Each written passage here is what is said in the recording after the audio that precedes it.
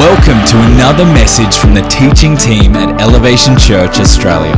For more information about our church, service times and locations, visit elevationchurch.com.au. We'll be good to go. But welcome once again to Elevation. If I haven't had the privilege of meeting you before, my name is Marty, and together with Rachel, who you already met before, we get the great privilege of leading this location of Elevation. And we've had a great start to the year for us as a church.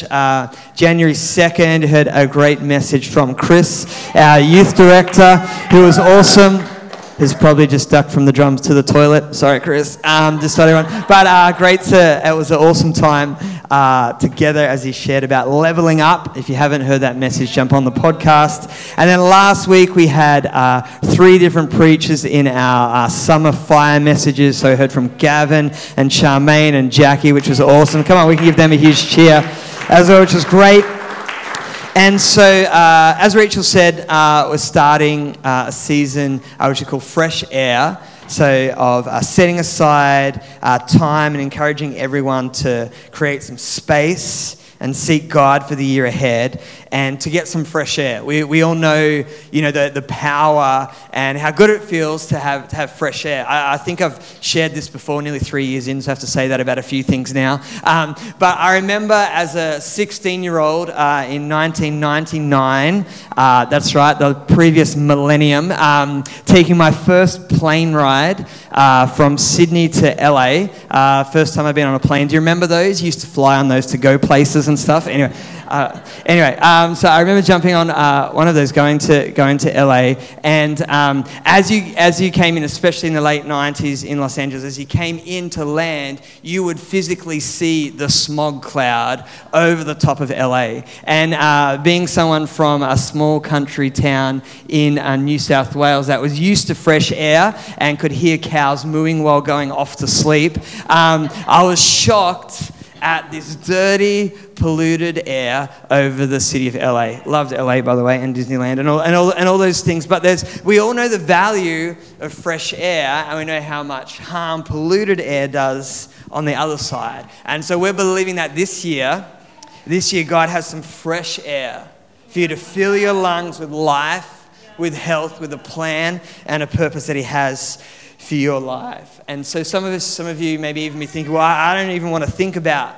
the year ahead. Right? Rachel's already mentioned a couple of things around this. Maybe you feel like it stirs worry or anxiety or even fear.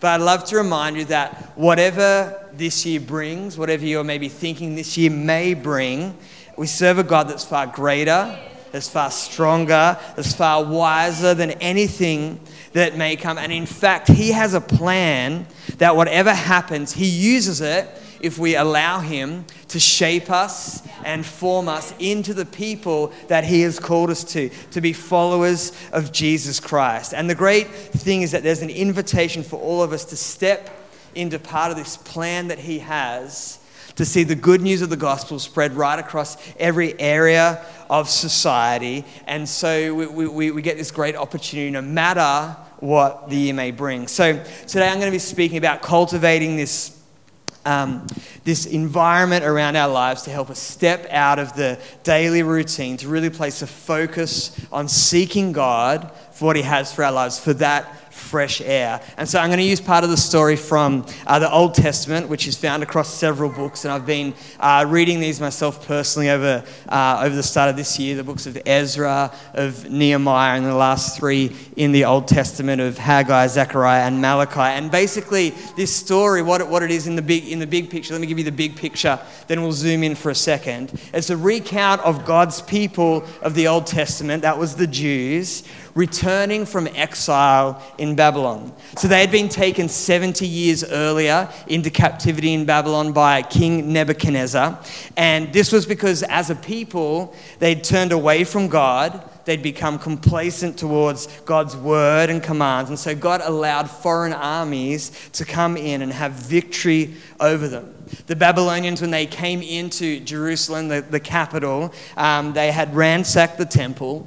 they destroyed the city walls, they'd taken away all the educated and skilled members of the community, and they'd taken them to form them into the culture and the ways of Babylon. But now, where we pick up the story, the Jews are returning to Jerusalem to rebuild what had been lost. And part of the journey was completed by this guy named Ezra. There's a book in the Old Testament called Ezra. And so he was a teacher of God's word. He was one of the leaders at the time. And he was leading this group of Jews who were returning all the precious and expensive items that had been taken from the temple to Babylon. And so as this group goes to prepare for this journey back from Babylon to Jerusalem, he stops and he calls the people to a fast. That is 3 days, we'll read it in a second, of not eating, of fasting before God. And we'll read that in a second, but I want to stop there and pause because I believe this has so much significance for us here today, because there's a journey that God wants to take you on in 2022. Just like the Jews were leaving Babylon, and in the Bible, Babylon is a physical place. It actually happened, but it's also a picture of the things of this world. It's also a picture of the culture of this world leading us away from God. And so just like the Jews, God wants to take you away from that and return to Jerusalem, or return, we're not all going to Jerusalem because, you can't at the moment, but return to God. Okay, and there's some things of this world that God wants us to leave behind, a journey that he has for us this year, to leave behind some of the stuff of this world to follow after him. And so let's read the Bible together. It's Ezra 8, verses 21 to 23. You can find it in your Bible or on the screen behind me.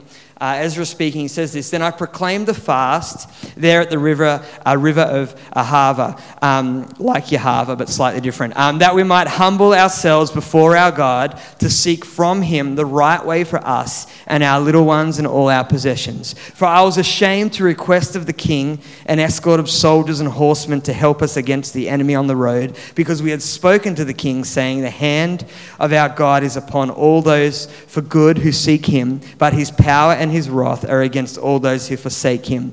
So we fasted and entreated our God for this, and he answered our prayer." Here we see that Ezra is using this practice of a fast to approach God in three ways that Scripture just said, and that is to approach God in humility, to seek direction from him, and to ask for protection.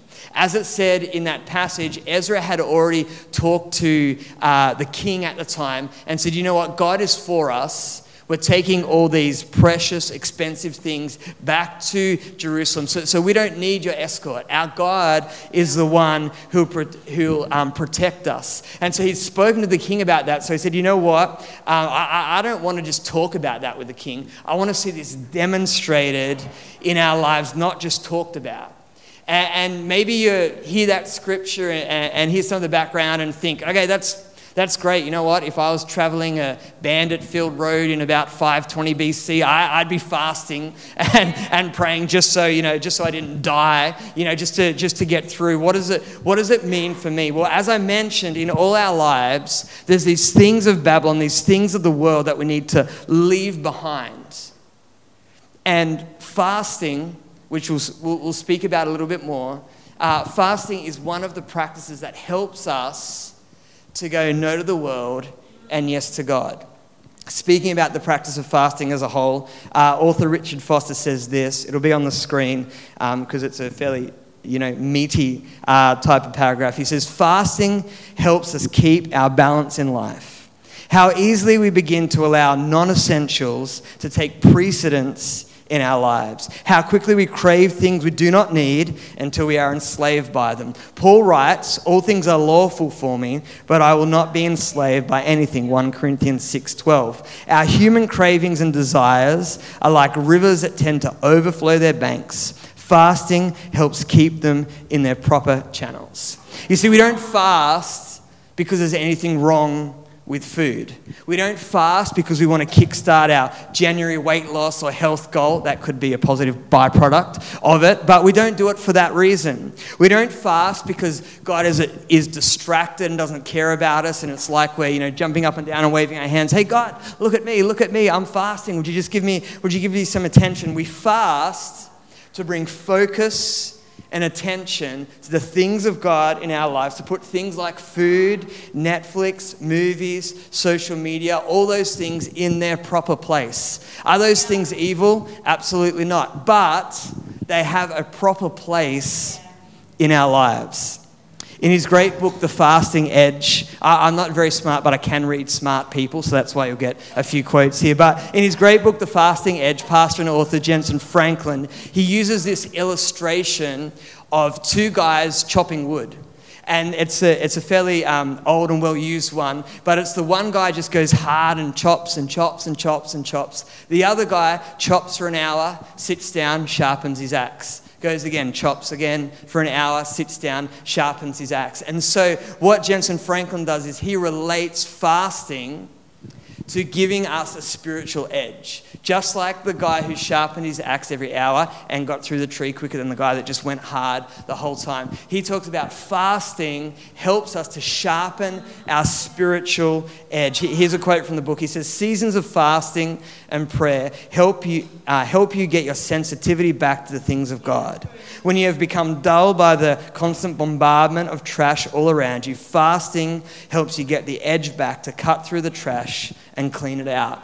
Remember my flight to LA? That dirty, polluted air that I saw. I wonder if you get a spiritual air quality reading on the things that we are breathing in from our current culture. I wonder what it would say. What would be the air quality rating that we're breathing each and every day? Because I believe that we need some fresh air. We need some fresh air.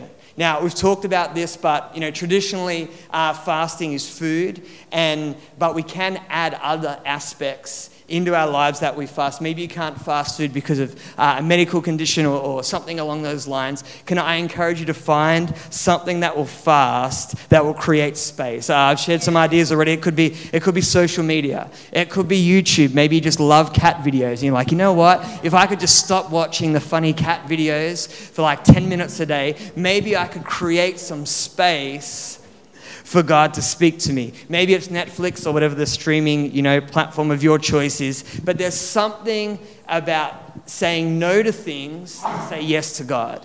And can I say, for those who can fast food, yeah, we definitely fast food. But for those who can fast from eating food, there is something powerful about that. There is something about saying no to those things. And so I want to encourage you, like Rachel said, we have the prayer and fasting calendars down the back. Make sure you take one of those. It's just a little structure to help you pray over these next 14 days. If you don't receive our regular email outs, fill out a red card with your email address, because one will go out tomorrow that have a whole bunch of fasting resources. If you're not fasting social media, check our social media accounts, because we will have some resources on that as well. Just the church ones. Unfollow everyone else. No, I'm joking. But there's something about setting aside this time. A great mentor in my life always said that a fast from food is not a hunger strike, but it's a feast on God's word. It's taking time to add more of God's word, add more of God's presence in your life during this time. That could be reading your Bible. That could be listening to a podcast or a message. That could be your own personal worship time, Spotify on, earplugs in, just letting the presence and the power of God surround our lives, because we're so surrounded by low quality air everywhere else. Why would we not take some time for the fresh air that God wants to bring to each and every one of our lives? But I want to finish today by circling back to the scripture I read from Ezra. And there's those 3 attributes that it speaks of when it talks about fasting. And so Ezra prayed this. The first thing he prayed is that they would humble themselves before God. Humble ourselves before God. The Bible says in 1 Peter 5, verses 5 to 7, it says, God opposes the proud, but gives grace to the humble. So humble yourselves under the mighty hand of God, and at the right time he will lift you up in honor. Give all your worries and cares to God, for he cares about you. You know, fasting is humbling ourselves. It's humbling. Sometimes we need that physical reminder that just helps to create that transformation in our lives. Author John Mark Comer says this. He says, fasting trains our bodies to not get what they want, at least not all the time. This is yet another reason why, in a culture so run by feelings and desire, fasting is a bizarre idea even to Christians. We assume that we must get what we want to be happy, and by want we often mean what our flesh wants. This simply isn't true. With fasting, we decide of our own accord not to give our bodies what they want, food. As a result, when someone else decides not to give us what we want, or life circumstances decide, or even God decides, we don't freak out, rage, or go ballistic on Twitter. We've trained our souls to be happy and at peace, even when we don't get our own way. What? No way. No way. That can't be possible.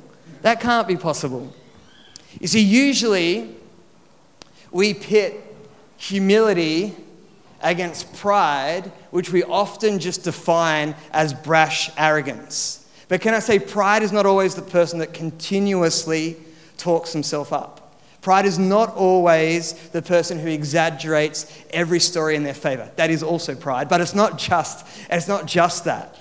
You see, sometimes it's an internal pride where we won't let go of things, where we won't let go of worries, and we try and control situations and people without being the loudest at the party. You know, when we keep our worries and cares to ourselves, we're saying to God, because notice that scripture we read from Peter, it connects and it links humbling ourselves, with giving our cares and our worries to God. So when we keep our worries and cares to ourselves, we are saying to God, even if we don't realize it, hey God, I've got this.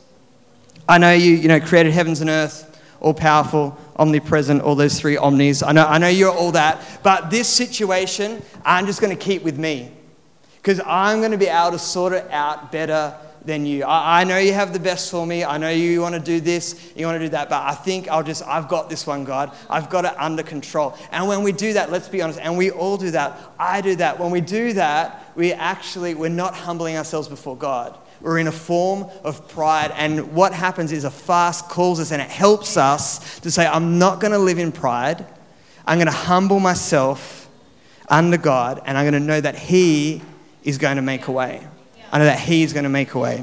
Let me just speak specifically into our current climate that we're facing. We have many people across our state worried and fearful about a number of things. Some are worried about borders opening and the effects of COVID on health, on businesses, on work life, and on the availability of chicken at KFC. Some are worried about that, I know. Some are worried about borders not opening and the impact on being able to see loved ones, impact on businesses, and impact on travel plans. Others are worried and fearful about government mandates or government overreach and civil liberties. Still others are worried and fearful that people are thinking too much about individual rights, civil liberties, and not about protection as a whole. There's a whole bunch of things that is worry and fear in our society. Then add in maybe a personal situation that you're facing, maybe something financial, maybe something relational. Our response in all of this, our response is to give our worries and fears to God. Amen. That's our response. Whatever we're worried and feared about, our response is to humble ourselves, like 1 Peter says, under the mighty hand of God, and give our worries and fears to Him, and know that He sorts it out, that He is in control. That, like John Mark Comer says, we don't need to rage on Twitter. I don't think anyone in Australia uses Twitter. He's American. But anyway, we don't need to rage on Facebook or anything like that. We come into a peace and understanding that God has got it all under control. Now, I'm not saying that you shouldn't be concerned about any of those things, or that we must have some sort of like false facade that just says God will just work it out, and never have any open, honest, real, meaningful conversation with people about how we're feeling. But in the end, we come back to a posture that humbles ourselves under, as Peter wrote, God's mighty hand. Because when all is said and done, He is in control. And the practice of fasting helps to remind us of that. Sometimes when we think about how our life is changed and transformed by God, we think of our body as last. So we think, okay, I've got to renew my mind, which we do. I've got to change my heart, and then my actions will change. That is true, but also very true is that sometimes we do an action, something physical, that reminds us, no, that's right, God's in control. That reminds us something about who God is and who He has called us to be. So number one thing about what does fasting do for us? It reminds us to humble ourselves under God's mighty hand. And the second/third thing, I sort of had three, so just squished them together. Two, is it gives us direction and protection. Direction and protection. Maybe Liam can join me on the guitar, mate, would be great. Ezra said to seek from Him the right way for us. For Ezra, the direction they took on their journey was linked to their protection. So obviously Ezra and the other Jews in his traveling party, they were returning the precious items that had been taken and stolen from God's temple when it was invaded by Babylon. They were on this journey of returning these things to their rightful place. They had a clear direction from God. Maybe in your life, there's some things that have been stolen by the world. Possibly because of your own poor choices. We've all made those.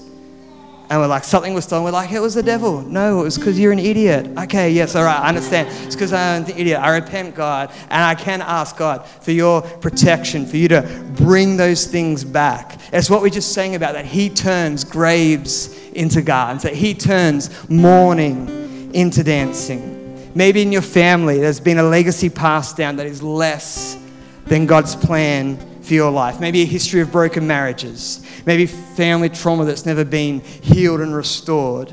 But whatever the situation may be, as you follow God's direction, there's a journey of restoration that God has. If you're my era or a little bit older, you may remember a song in church. I went to the enemy's camp and I took back, that's right, I want to sing it, but I won't. Who remembers that song?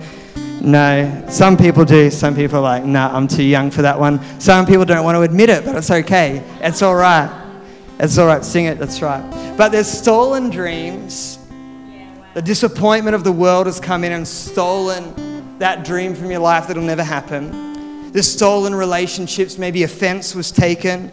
Maybe friendships and family relationships were cut off. But just like Ezra prayed and fasted that God would protect those precious items being returned, I believe that we can fast and pray for God's protection over our journey of life, and that we can bring back those things that have been stolen, as God's plan is to restore those things back to our lives and back to our family.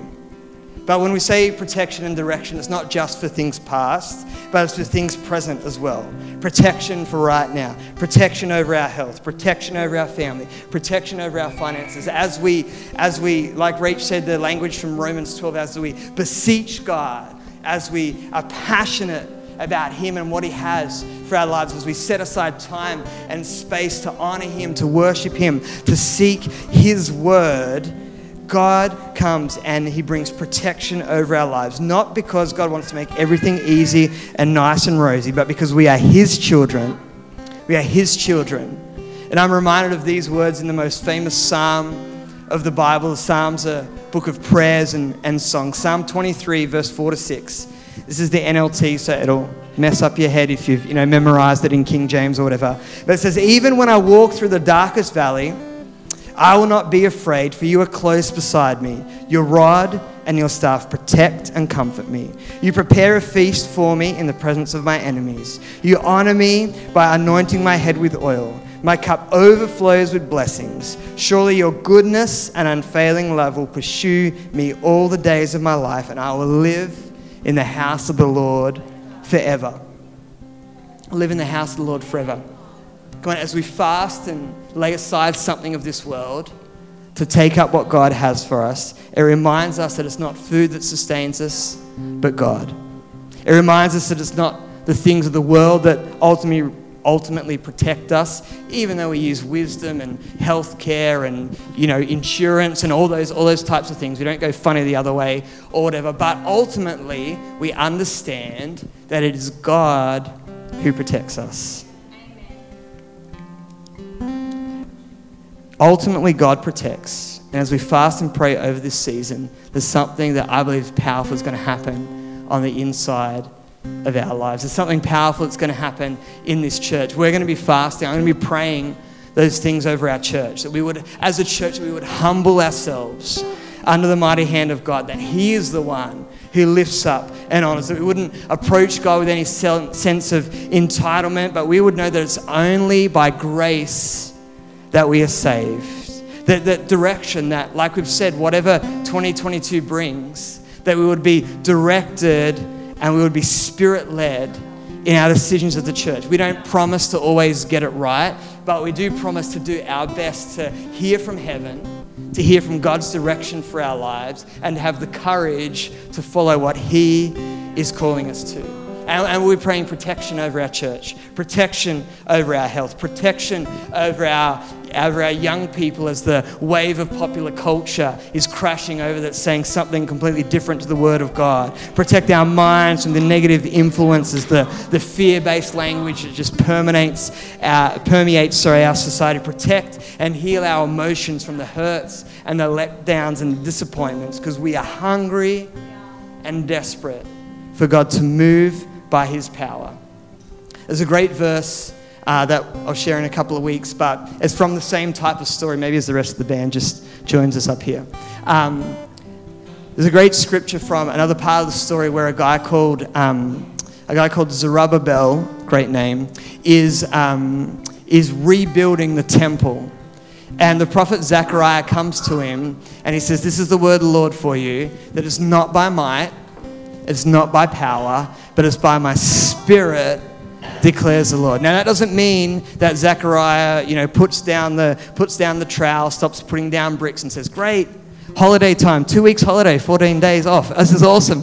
No, he doesn't do that. He continues to do the work, but he understands that ultimately it is God and it's His power and it's His Spirit working in our lives. And so this morning, we're going to sing another worship song.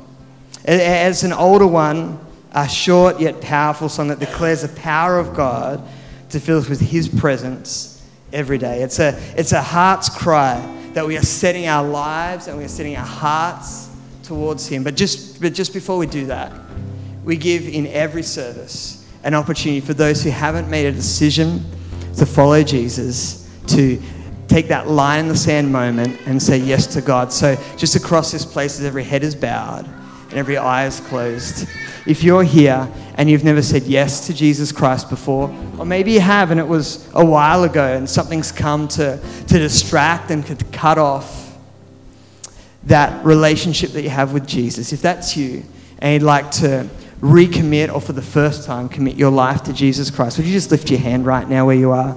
We'll see it. You can put it back down, and then together as a church we're going to pray.